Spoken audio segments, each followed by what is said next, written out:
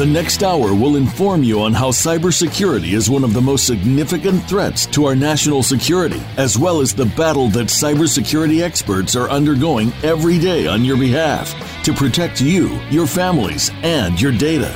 Welcome to Task Force 7 Radio with your host, the President and CEO of Task Force 7 Radio and Task Force 7 Technologies, George Rettas.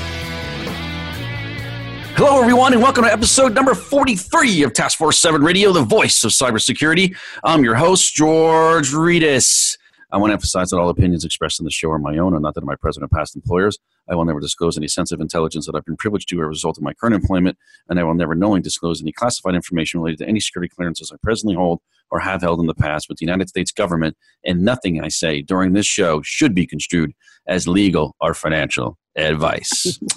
So before we get started, I want to remind our listeners that you can go online to the Cybersecurity Hub and read a recap of tonight's show and get other up-to-date cybersecurity breaking news at their very cool website, www.cshub.com. The Cybersecurity Hub is an online news source for global cybersecurity professionals and business leaders who leverage technology and services to secure their networks. The media professionals at the Cybersecurity Hub are dedicated to providing the latest interesting news, thought leadership, and analysis in the cybersecurity space. So again, to check out our recap of tonight's show and get other up-to-date cybersecurity breaking news, go to the Cybersecurity Hub at cshub.com. That's the Cybersecurity Hub at cshub.com. So as always, I want to start out this show by giving a shout out to my guest last week. And in this case, he was a personal friend of mine and someone I've had the pleasure of working extensively with in the past. This dude is rock solid. He's a solid professional. His name is Eric Huber. And if you haven't heard of him, Eric's the current Vice President of International Strategic Initiatives at the National White Collar Crime Center, otherwise affectionately known as the NW3C. And he broke down crypto crimes in a way that only he can.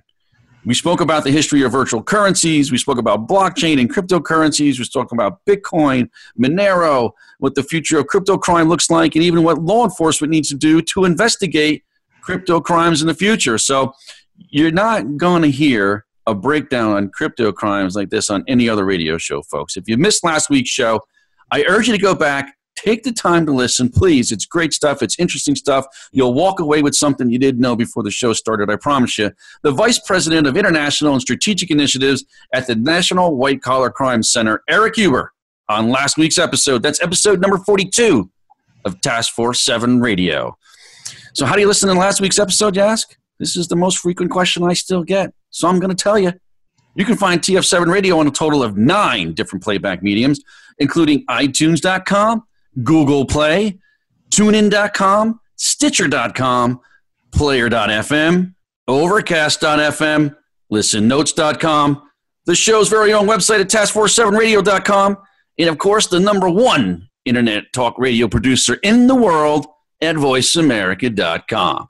So all in all, 9 different options to get your TF7 Radio fix. We're everywhere, folks. You can't miss us. If you Google Task Force 7 Radio, you get all your options. Check us out, folks. TF7 Radio playback at your convenience, 24/7, 365, anytime, anywhere around the globe. And as always, please, please, please don't forget to subscribe. We really appreciate you subscribing to the show. Thanks so much. So, well, tonight, we're going to have one of our returning rock stars here on Task Force 7 Radio. We're going to have cybersecurity legal expert Adriana Sanford on the show with us tonight. Adriana's been on the show with us before. She has one of the top 5 most listened to episodes in Task Force 7 Radio history, and she has the most listeners of any episode in the 3 months of the episode being aired, which is pretty quite impressive. You know, that's really impressive stuff considering the company she's in with all the guests that we have on this show and the quality of guests. So very impressive, and kudos and accolades to her. So you probably all know Adriana because she's been on, but in the rare event you haven't heard her on before and you haven't heard her speak somewhere else, I'm going to give you a little background about her. Adriana is not only a cybersecurity expert, but she is a multi-dimensional professional with experience and expertise in a variety of different domains. And so that's what makes her so interesting to listen to. It's really interesting stuff when she talks. She's a really good speaker. In addition to being an internationally recognized cybersecurity legal expert, She's an expert on many other global threats that create barriers to profitability, sabotage supply chains, and endanger national interests. And she often talks about some cybersecurity legal issues that threaten national security. So Sanford focuses on laws at the international level and how the regulation of global threats from jurisdictions outside the U.S. can create corporate exposure and criminal liability for executives in the U.S., so including laws involving the use of information technology and cryptocurrencies across national boundaries, which fits right into what we're talking about. And since we just had my good friend Eric Huber in to break down cryptocurrencies and crypto crime for us last week, I thought Adriana would be a great guest to have back and to have her talk about some of the privacy issues and some of the other nefarious things going on with cryptocurrencies around the world. So without any further ado, please welcome Adriana Sanford to the show. Adriana, welcome back to the show. I'm so glad to have you. Thanks, George. I'm glad to be back. Great. So look, to kick off this segment, I want to do some level setting around this issue. Can you provide a global overview of some of the privacy laws and some of the effects that they've had on companies worldwide? Sure. Right now, what we're seeing is a global trend, and all around the world, we're seeing countries are revising their laws, and a lot of them, what they're doing is they're taking a variation of the GDPR, which is the strongest privacy law out there. It actually came into effect in May of this year by the EU. And we have right now well over 770 privacy and data protection laws out there in the world. And what we're seeing is more and more companies are having to comply with these laws, are getting touched by these laws, and more countries are giving people control over their personal data. That's what's going on. That's the growing movement. That's the global trend right now. So, by the way, how are people dealing with GDPR so far? Was it May 25th? I think it was the first time it was supposed to come out. I mean, what's your feel for how people are coping with the new law? Well, what's happening is the multinationals, as you know, have been looking at this and have known about this for over 2 years. So we are seeing that the multinationals are doing pretty well. They're complying. They've set up their programs and whatnot. But the smaller companies, the smaller businesses, the medium and small businesses, a lot of them were not aware of this, and it caught them by surprise. They weren't aware that they would actually have to comply with this regulation because this regulation is in Europe. And the companies, the businesses that do not have a presence in Europe really are not looking at the international arena. They're not thinking of the consequences and the extraterritorial reach of other jurisdictions outside of the U.S. So they are the ones that are having a difficult time right now, especially those that don't have counsel. A lot of these smaller companies don't have in-house counsel, and they don't seek advice of legal counsel until they get to this point when they realize, wow, this is actually going to affect me. The GDPR is a very broad law out there, and it will affect any company that markets to the EU citizens, that works with EU citizens, that's on the internet and touches EU citizens, as well as companies that hire EU citizens in the United States. It doesn't matter, unlike some other laws, with regards to the EU, it doesn't matter where these individuals are located. It doesn't matter if they're traveling or living in Iowa or whatnot. These individuals are protected because there's a fundamental right to privacy in their country and in each one of these countries. So regardless of where they are, if they come to your business and you're working with an EU citizen in any manner, you're going to be affected and you're going to have to comply with the general regulation, with this EU GDPR. So as you know, I'm starting Task Force 7. It's a professional network for cybersecurity professionals. And I've been on the phone with my privacy attorney nonstop, it seems, right? But it seems like, look, I would think at least, and I'm familiar with GDPR and in terms of what corporations have to do to comply with it. But in my case, in the small business arena that you just mentioned, I think I would have an advantage of just starting out now and creating policies and creating structure and creating data protection, prevention controls that are compliant with GDPR, as opposed to these really large organizations who now have to go back and have to almost redo everything and redo their policies and their process, their procedures. It seems to me like some companies that are starting out, at least with the small and medium companies, if they're just starting out, wouldn't they have an advantage in your mind, or you think it's just going to be just as hard? Hopefully you'll say I have an advantage. You do have an advantage, I think. And not only that, being a smaller company, from what I understand, the penalties, they're going to be a little bit more lenient with you. From what I gather, and again, this is not legal advice, but from what I understand, the EU realizes that there are a lot of smaller and medium-sized companies that had no clue and were not ready. So they're going to be a little bit more lenient with regards to penalties.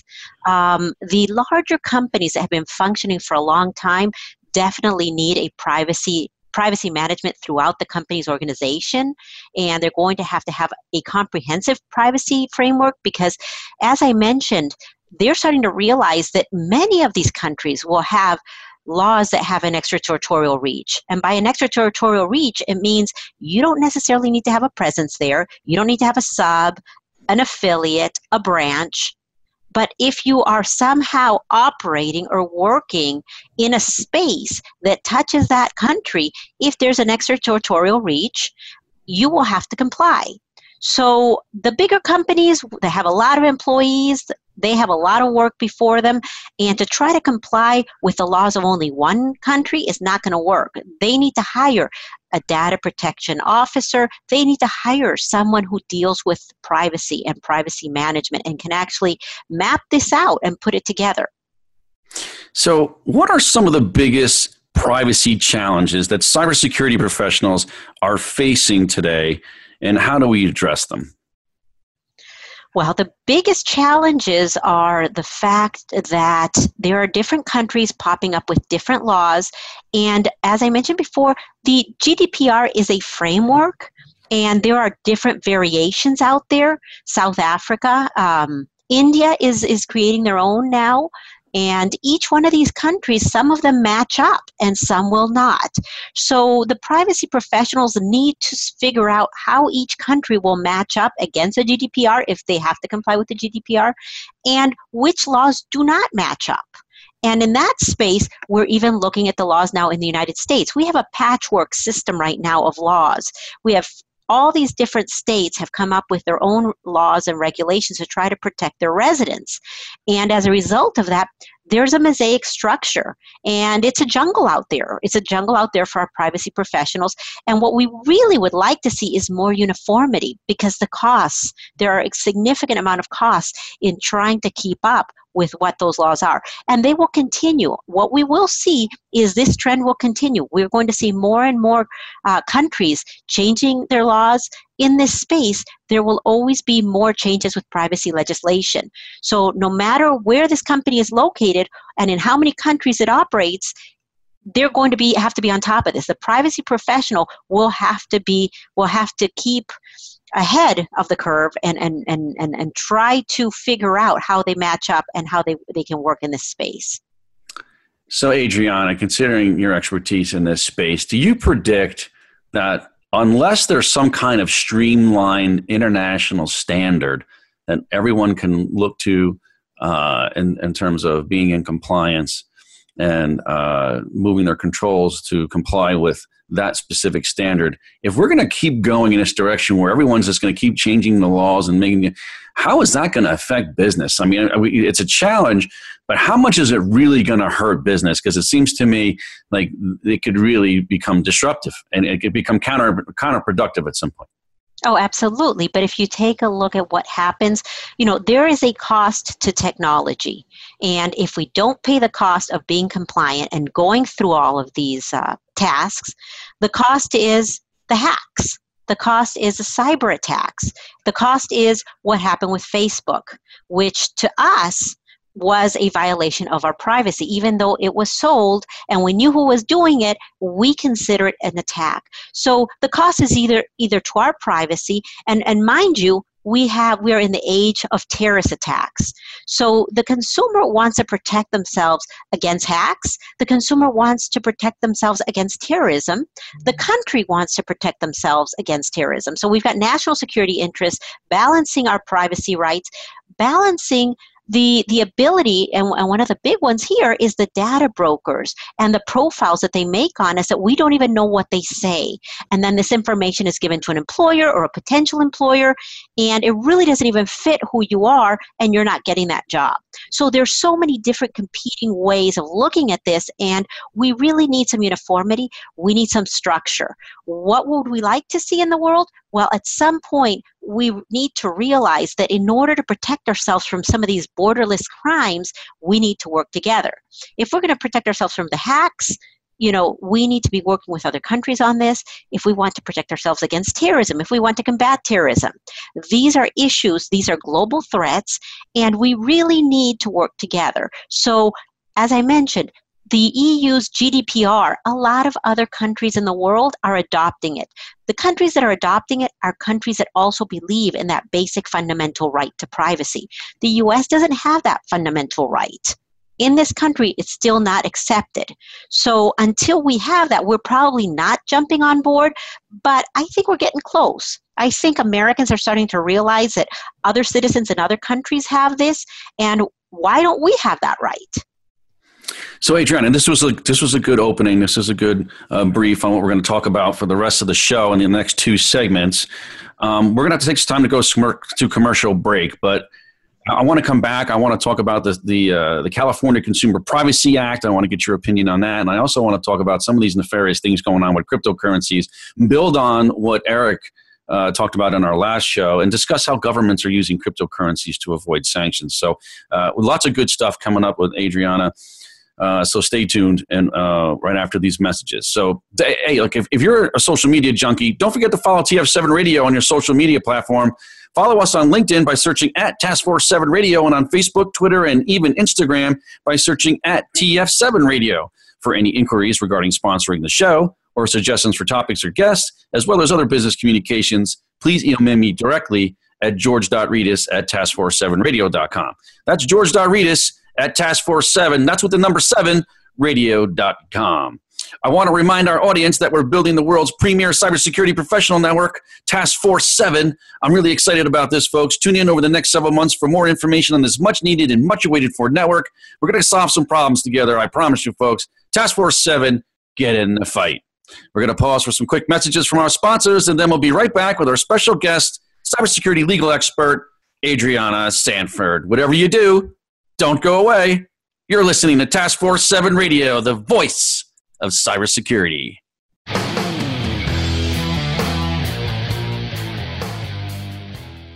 Become our friend on Facebook. Post your thoughts about our shows and network on our timeline. Visit facebook.com/Voice America. Account takeover is the fastest growing form of cyber attack. Criminals exploit compromised accounts for financial gain, often causing irreparable and long-term damage to finances and reputation. Many companies think they're protected. They believe using a password manager, multi-factor authentication, behavior-based technology, password rotations, or solutions that scan the deep and dark web is enough. Yet the account takeover problem only continues to get worse. SpyCloud combines human intelligence and automated technology to prevent account takeover for your customers and employees. We recover stolen credentials early in the account takeover life cycle before the credentials are sold on dark forums. Check your exposure for free at spycloud.com. Improve the efficiency and effectiveness of your security operations with DF Labs Security Orchestration, Automation, and Response Technology. Automate threat containment, orchestrate incident response, and measure operational performance with DF Labs Inkman SOAR platform. Leverage your current security resources to minimize incident resolution time, maximize analyst efficiency, increase the number of incidents handled, and reduce overall risk. Inkman SOAR acts as a force multiplier, enabling your security team to do more with less. Streamline the full incident response lifecycle automation process today. Keep your cyber incidents under control with DF Labs. Visit dflabs.com/TF7 to request a look at Inkman SOAR live in action. Have you friended us on Facebook yet? Why not? Just go to facebook.com/Voice America or search for the keywords Voice America. Once you are part of our Facebook network, you'll receive daily messages about what's happening with our shows, this week's featured guests, and new happenings at the Voice America Talk Radio Network. And you can add your voice to the always active discussions on our timeline. Just go to facebook.com/Voice America or search for Voice America.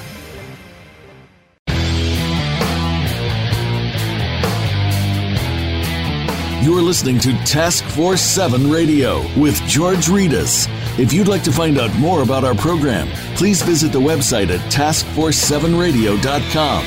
Again, that's Task Force 7 with the number 7, radio.com. Now, back to this week's show. Here again is your host, George Ritas. Welcome back to Task Force 7 Radio, the voice of cybersecurity. I'm here with our special guest, cybersecurity legal expert, Adriana Sanford. So, Adriana, I want to talk about privacy for this segment of the show before we dive into the cryptocurrency stuff, because there are some new laws out there that everyone should know about. And since I have you on the show, I want to take advantage of your expertise and the time we have with you today. So, we always talk about this in the cyber security space. I mean, privacy is a huge, huge part of the cybersecurity space, and it affects all aspects of the cybersecurity ecosystem. And especially in the prevention phase, particularly in the data protection area, as well as the incident response phase of the ecosystem. So to kick this segment off, there's some new laws emerging in the United States. Can you give us an overview of the California Consumer Privacy Act, otherwise known as the CCPA, and what that's all about? Sure. The CCPA just came in. It was adopted last month, June 28th, by the California State Legislature, and it was signed into force by the governor. It's not going to be effective until January 2020. But what it basically gives is it gives consumers rights and controls over their personal information. And there are certain transparency requirements with regards to how companies are using data. What are their data practices? And it's a big deal. It's a big deal for California residents, and it's a very big deal for Americans, because this is actually a higher level of data protection than we've ever had in this country. So is it higher than the GDPR, for instance, or is it It's not as high as a GDPR, but I would say, and it's certainly having a GDPR program will not be enough to address their requirements because they're different. So don't think that just because you have GDPR, you're covered here, because they are different rights. But it is not as strong, and the reason it's not as strong is the coverage. Who does it cover? The GDPR covers all EU citizens regardless of where they are in the world. One significant difference with the GDPR is that the California Consumer Privacy Act is for California residents. So the people that are being protected here are the residents of California. If you move out of the state, you're no longer covered. So that's a really big difference. Yeah, that's a huge difference right there. Is that the main difference under the obligations under this new law and how it differs from GDPR? Or are there many other different obligations? Well, that would be probably the biggest. It only applies to persons who have their habitual place of residence in this golden state. The GDPR establishes rights irrespective of nationality and irrespective of habitual place of residence. So because they believe in a fundamental right to privacy. So I'd say the biggest difference is in the United States, we don't have a basic fundamental right to privacy. And that still does not exist. Right. I keep hearing that as sort of the main theme of maybe some of the issues that we're having here. It just seems like a really big deal to me. How many companies across the United States will be impacted, and what companies specifically should be paying attention here? It has wide range implications for companies in the U.S. and those abroad. It applies to any businesses that operate in California, that operate for profit or financial benefit, and collect consumers' personal information if they meet one of these following criteria. They have to either have a gross annual revenue of $25 million, they annually buy, sell, or receive for commercial purposes, personal information of 50,000 or more consumers or households or devices, or they derive 50% or more of their annual revenues from selling consumers' personal information. So in a nutshell, those are the companies that are going to be affected. But that being said, and it doesn't matter where you're located, if you're operating for profit or financial benefit here, right? But also, it also touches your subs and your franchise businesses if they have a common branding with the business. So all of a sudden, that just got broader. And let's not forget about those indirect companies that will be impacted. Any companies, if they're doing business with you, with those companies that are covered, so those in the supply chain will also be indirectly impacted by this law. So it really is a lot of people, a lot of companies in the United States and abroad that will be impacted. Well, you brought up a good question about the people. This seems like a very, very far-reaching regulation to me, this Privacy Act. How many Americans could be or would be affected by the CCPA?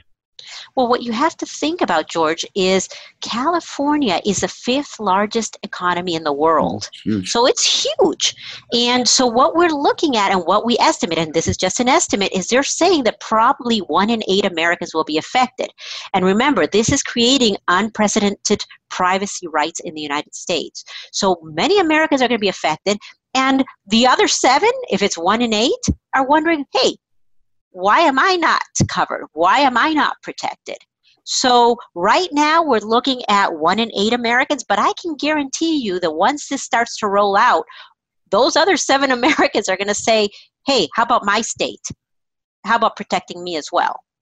Exactly. So I think cybersecurity professionals are already reeling from GDPR, and they're trying to get their arms around this new regulation and how it affects their company.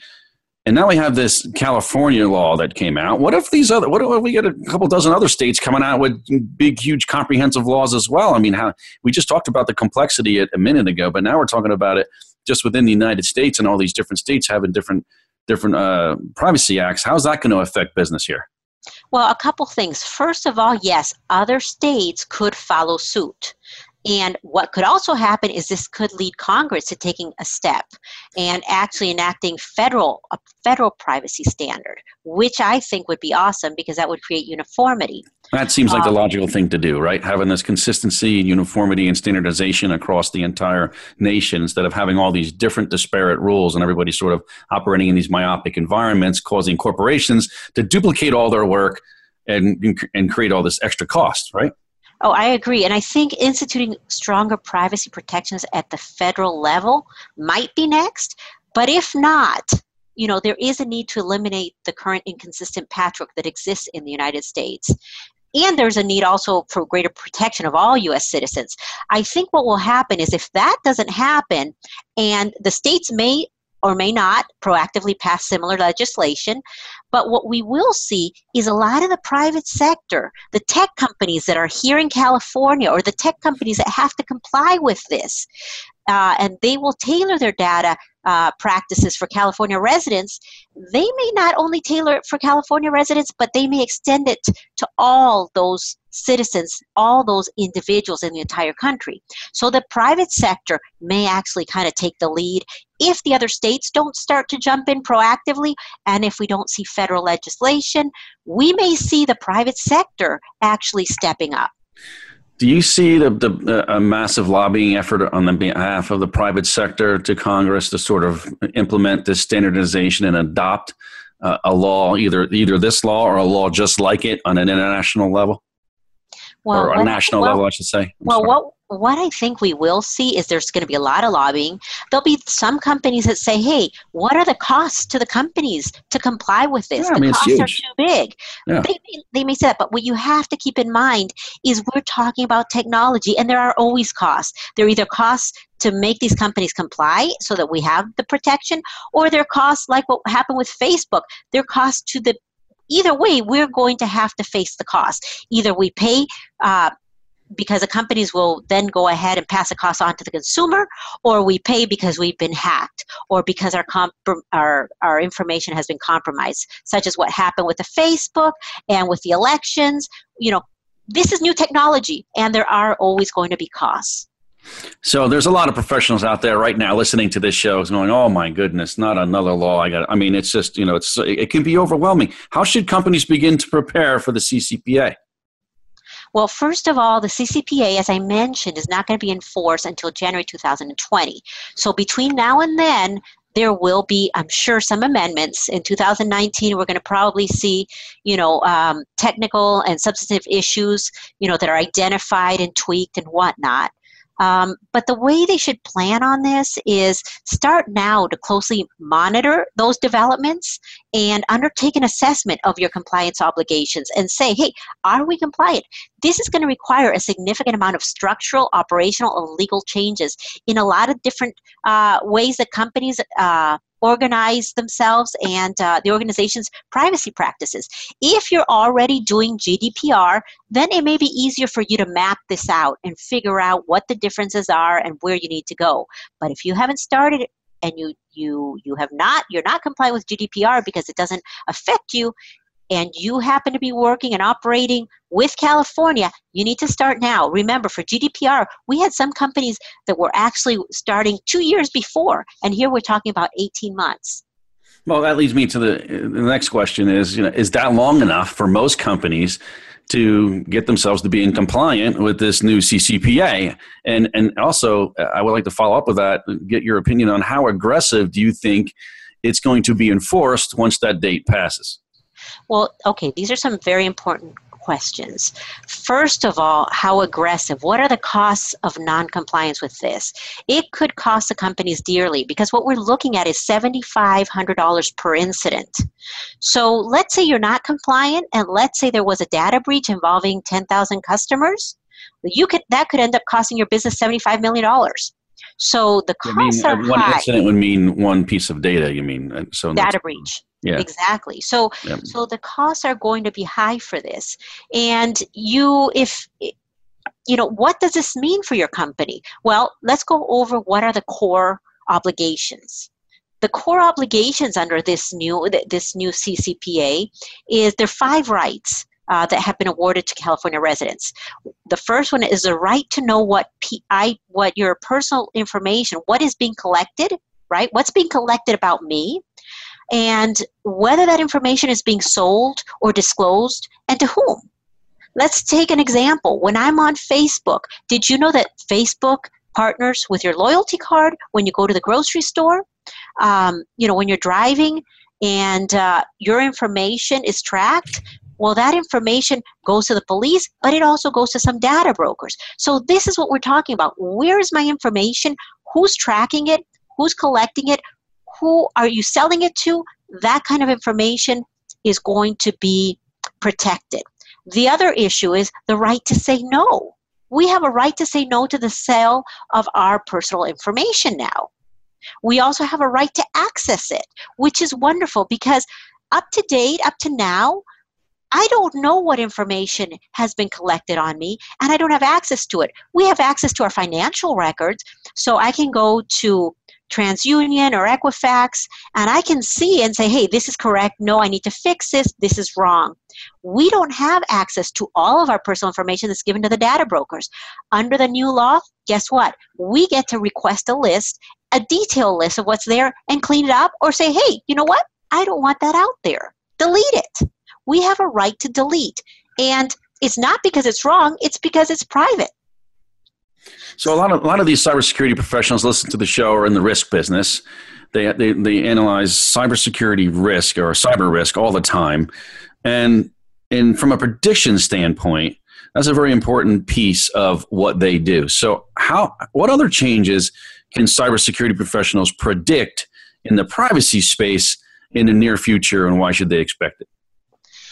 Well, what we are going to see is a lot more changes in the privacy section and even in the definitions.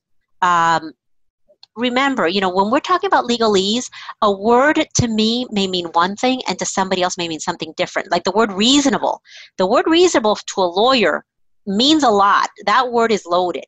And when you put that into a contract, you need to make sure you know what that word means and how long and for what period of time. When you're dealing with other countries and you're using legalese, you need to be very, very careful because the other individuals may not understand the legalese. Right now, we're talking about personal information. It's a word we've used a lot on this show. But personal information to a lot of people means their social security card, it means their address, it means their name.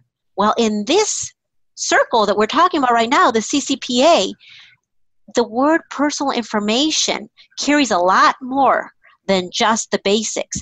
It's beyond what has been traditionally identified under existing U.S. law as personal. For example, it's also your commercial information. It's records of products and services that you purchased or that you considered purchasing. It's your history or your tendencies. That is your personal information. So commercial information as well as internet activity. Your browsing and your search history. Guess what? Your interaction with other advertisements, what you clicked on. That is now considered your personal information. Lastly, inferences drawn from your personal information that create your profile and reflect consumer preferences and attitudes. So all of this, traditionally, when we're looking at words, don't assume that you know the definition or how broad it is. Most privacy statutes out there right now exclude publicly available information from personal information. This new law in California, guess what? Information collected from either federal, state, or local governments that is publicly available is also going to constitute personal information if it's used for a purpose that is different than what it was made for. So you need to be careful. And I can't give you all the specifics. You need to hire a lawyer. This is not legal advice, but heads up, those words and a lot of what you're seeing out there is a lot deeper and more complex than what you may know. Some good advice, folks, from somebody who really knows their business. We're going to take another short break to hear from our sponsors, but don't go away, folks. We'll be right back with more from cybersecurity legal expert Adriana Sanford after some of these messages from our sponsors. Right back.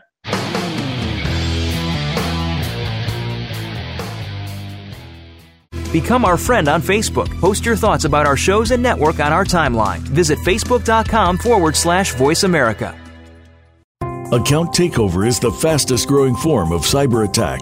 Criminals exploit compromised accounts for financial gain, often causing irreparable and long-term damage to finances and reputation. Many companies think they're protected.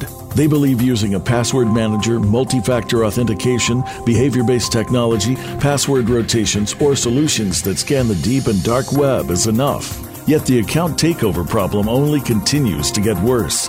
SpyCloud combines human intelligence and automated technology to prevent account takeover for your customers and employees. We recover stolen credentials early in the account takeover life cycle before the credentials are sold on dark forums. Check your exposure for free at spycloud.com. Improve the efficiency and effectiveness of your security operations with DF Lab Security Orchestration, Automation, and Response Technology. Automate threat containment, orchestrate incident response, and measure operational performance with DF Lab's Inkman SOAR platform. Leverage your current security resources to minimize incident resolution time, maximize analyst efficiency, increase the number of incidents handled, and reduce overall risk. Inkman SOAR acts as a force multiplier, enabling your security team to do more with less. Streamline the full incident response lifecycle automation process today. Keep your cyber incidents under control with DF Labs. Visit dflabs.com/GF7 to request a look at Inkman SOAR live in action.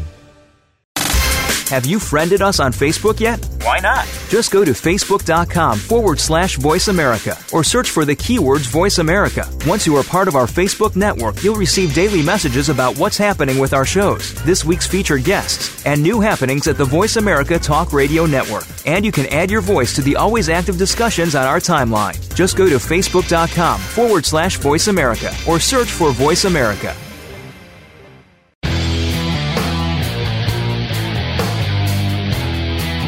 You're listening to Task Force 7 Radio with George Ritas. If you'd like to find out more about our program, please visit the website at taskforce7radio.com. Again, that's Task Force 7 with the number 7, radio.com.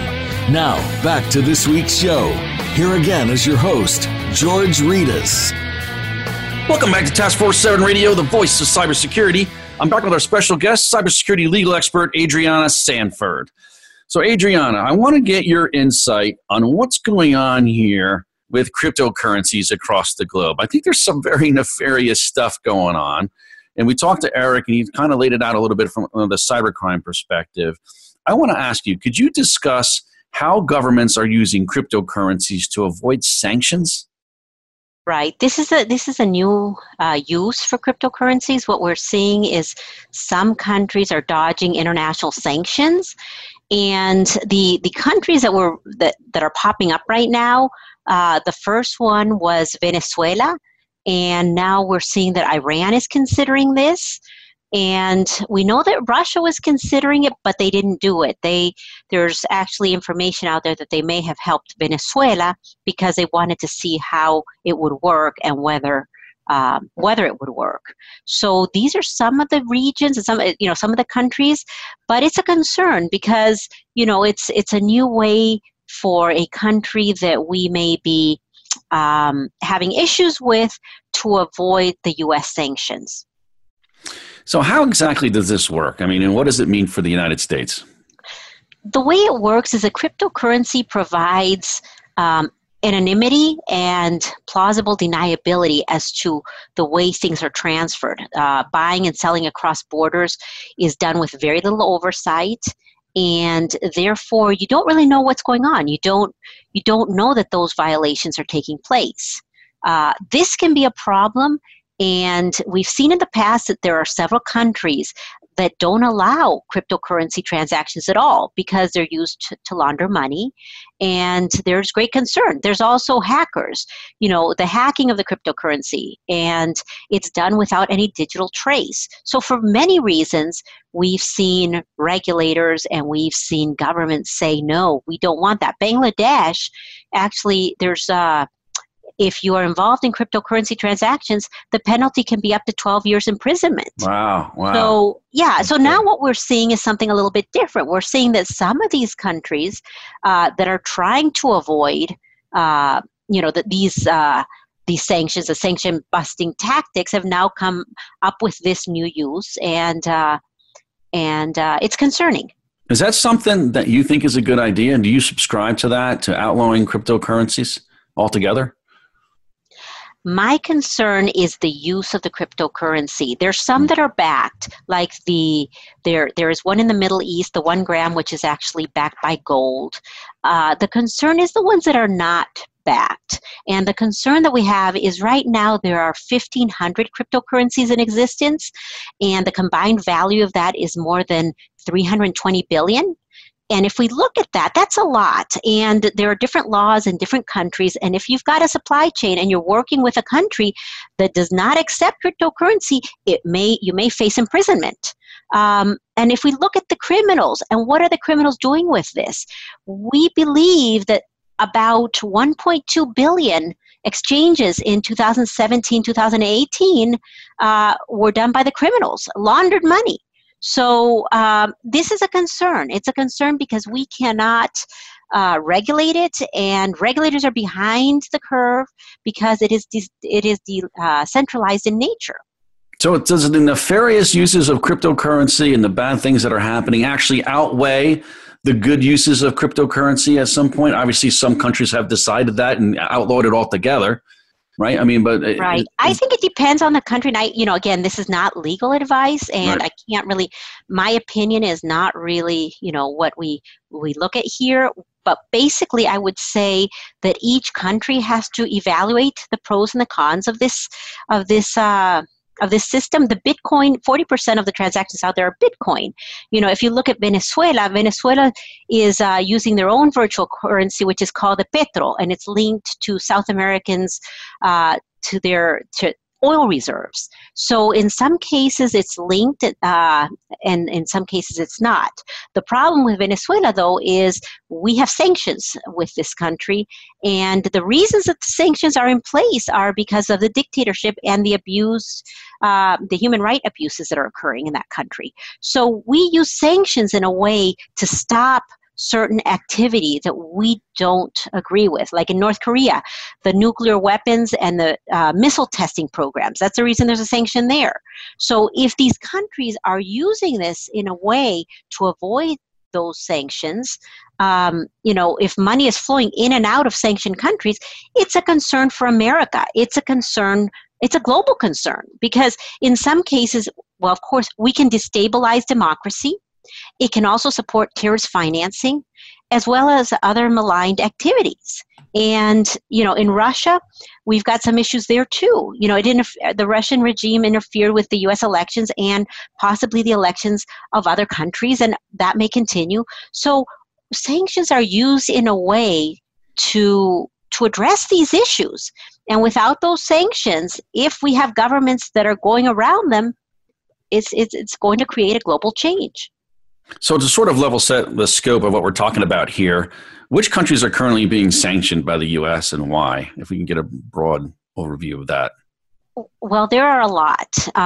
There are a lot of them, and you can go into the OFAC and take a look. That's OFAC, but I would say that the ones that come to mind that right now are important for this particular issue, we know Venezuela is sanctioned, North Korea, Iran, Cuba, Iraq, Ukraine-related sanctions, and we also have many African countries, Libya, Somalia. So a lot of times they're dealing with human rights violations, and so this is concerning because it is a failure to protect either their citizens or our citizens. It's national security interests. There's a lot involved here. So how about this? What if U.S. companies decide to try to go around these sanctions by using these cryptocurrencies? What's going to happen then? And how are you going to know? Actually, George, U.S. companies have in the past tried to go around sanctions to make more money. And it would not shock me that some do. It's important for those companies and those executives to understand the range of fines can be up to $20 million. And for those executives, imprisonment can be up to 30 years. So this is very, very serious. So I would not recommend that anybody be doing this. In the past, ways that it's been done, that I know of, what we see is we see a U.S. company with a foreign sub, and what they do sometimes is, there may be some contracts that are grandfathered in, and they'll erase the numbers and continue to sell under those contracts through those third parties. And that's illegal. I mean, anybody who's doing this type of stuff and anybody who knows about it can face imprisonment. If you are a U.S. person and you're aware that your company is doing this, you can face imprisonment. Yeah, that seems like a pretty hefty penalty. When we're talking about 30 years, you said? Yeah, up to 30 years. It's serious, and this is why we don't take this lightly. And the fact that the cryptocurrency is being used in a way to avoid sanctions is of concern. So, what effect could the use of cryptocurrencies have in the flow of money in and out of sanctioned countries? Well, as I mentioned, it could be aiding terrorist financing. It could be tied, if we're talking about North Korea, it could be tied to nuclear weapons and missile testing programs. If we're talking about Venezuela, it could be helping support a dictator and, whatever it is that he's doing. So it just depends on each country's different, and there's a reason for those sanctions. So it could be supporting precisely what we don't want to support. And mind you, our troops are out there, our people are out there, our military. We're not asking for a victory garden anymore. What we're asking for is Americans to pay attention and to come forward and speak up. If you see something like this that's affecting, we all have family, we all have friends, we all know someone that's out there that's fighting. and fighting this war. And keep in mind that anytime a company or a country does something, it does affect all of us. We are all interconnected. And, if you're an American citizen, don't give me a victory garden. Give me support here. So outside the effect that it would have, I guess, in the assistance it would have in terms of aiding and abetting anti-American or anti-Western interest in funding them, does it have any direct financial impact when people use these currencies outside of regular? Regular historical financial systems? It does, because if we look at the global threats in the world, and you don't know where this money, again, as I mentioned, the anonymity of this, you can't trace it, you can't track it. And among the global threats out there, another huge one is product counterfeiting. And so that money can go for money laundering, it can go for product counterfeiting, which again directly affects our U.S. companies, it directly affects us. Counterfeiting is not a generic product. Counterfeiting can kill. It can affect us. It can actually create drug-resistant diseases like malaria. It can affect our teenagers. It can affect our college students, because some of these products, these spring breaks, the beer, if it's counterfeit beer, it can kill them because you don't know what they're putting into it. So again, just like the issue, we're in the age of terrorism, we're also facing other global threats. We're facing counterfeiting. We're facing those attacks, the hack attacks. Bad actors can get in there and hack those cryptocurrencies, effectively stealing money without a digital trace. That's a concern for any citizen that's out there, that's actually any person, not even citizen, U.S. citizen, any person that's using cryptocurrency needs to realize that money can disappear without a trace. And also, those that are stealing that money, where is it going? What are they using it for? How is it going to affect our world, and how is it going to affect our national security interests? And so remember, our national security interests, you need to think from a global perspective, because the decisions sometimes that we take have global ramifications. So how about the regulators in this instance? I mean, where are they right now, and what are they doing to respond to these types of events? Well, they're aware of these issues. The FBI receives calls all the time of different issues with cryptocurrency. The different banks and the central banks of different countries, some of them are looking at other ways of maybe using cryptocurrency. Russia did not like this, the Bitcoin, and I was going to say, especially Iran was looking at Bitcoin as a solution from being cut off from the International Payments Network last year. But in February, their central bank nixed that idea, and they said that in general, they were a little bit concerned about the Bitcoin. So, it depends which cryptocurrency we're talking about, and it depends on the country as to how they're going to respond to it. Yeah, I know there's obviously a lot of interest in law enforcement in cryptocurrency, and we talked about that on the last week's episode. But as far as the regulators go, in your estimation, do they have the right response in place right now? I think this is a very difficult and complex area, so it's not an easy answer. I can't say that they're taking the right steps. I know everybody's aware of it. Everybody's concerned about it. We know that there are, our companies like Google and Facebook have stopped the advertising of cryptocurrencies. So we are seeing changes, but I think everybody is trying to find out more information. I mean, this is a technology that is evolving very quickly, and as we see now with countries and the use of it. So you got to be careful. And that's really interesting about Facebook and Google that you mentioned that they stopped the advertising on cryptocurrencies. I mean, I actually didn't know that. Right. And other countries like in China as well, they don't allow the advertising. There are several countries out there in which they said, you know what, we're not comfortable with this at this point, and so we don't want to promote it. This is sort of a political question, but do you see any foresee or predict any U.S. sanctions being lifted in the near future that kind of changes things? Well, we have two different issues here. We have the sanctions that are imposed on countries, and there are also other types of partial sanctions. And I think the Trump administration is looking at lifting sanctions against one of the major Russian aluminum companies. So sometimes we see things like that. But if a country has a sanction, there's a reason it's in place. And I at this point, I don't have enough information to say that we would be lifting any. I mean, it just depends on whether or not they can agree, within the negotiations as to what our interests are and what their interests are. Clearly in North Korea right now, that's not happening. And in Venezuela, it's an issue. Adriana, I really appreciate you coming on again. It's always a pleasure to have you on the show. Well, thank you. I really enjoy it, and I enjoy speaking to your listener. I enjoy educating those that I can out there. So look, you're doing a ton of speaking right now, aren't you? I mean, how do people get in touch with you if they want to have you speak at one of their events? Well, I'm going to be speaking in this year. I'm speaking in New Orleans for the Security Congress, but I have a website. It's my name, adrianasanford.com, so they can contact me there. I'm also speaking at LMU on 9/11 about these topics. So the best way to reach me, I would say, is the website. Well, that's great, folks. I mean, if you want Adriana to speak at one of your events and you want to make that request, make sure you visit our website, adrianasanford.com. I appreciate you coming in, Adriana. Thanks again. Thanks, George. Take care.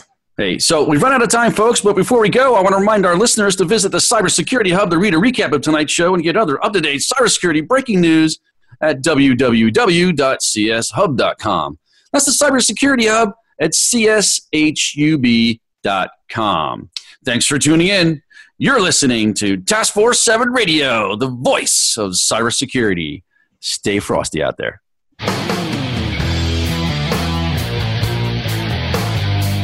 Thank you for tuning in this week to Task Force 7 Radio. To learn more about Task Force 7 Radio, please visit our website at taskforce7radio.com.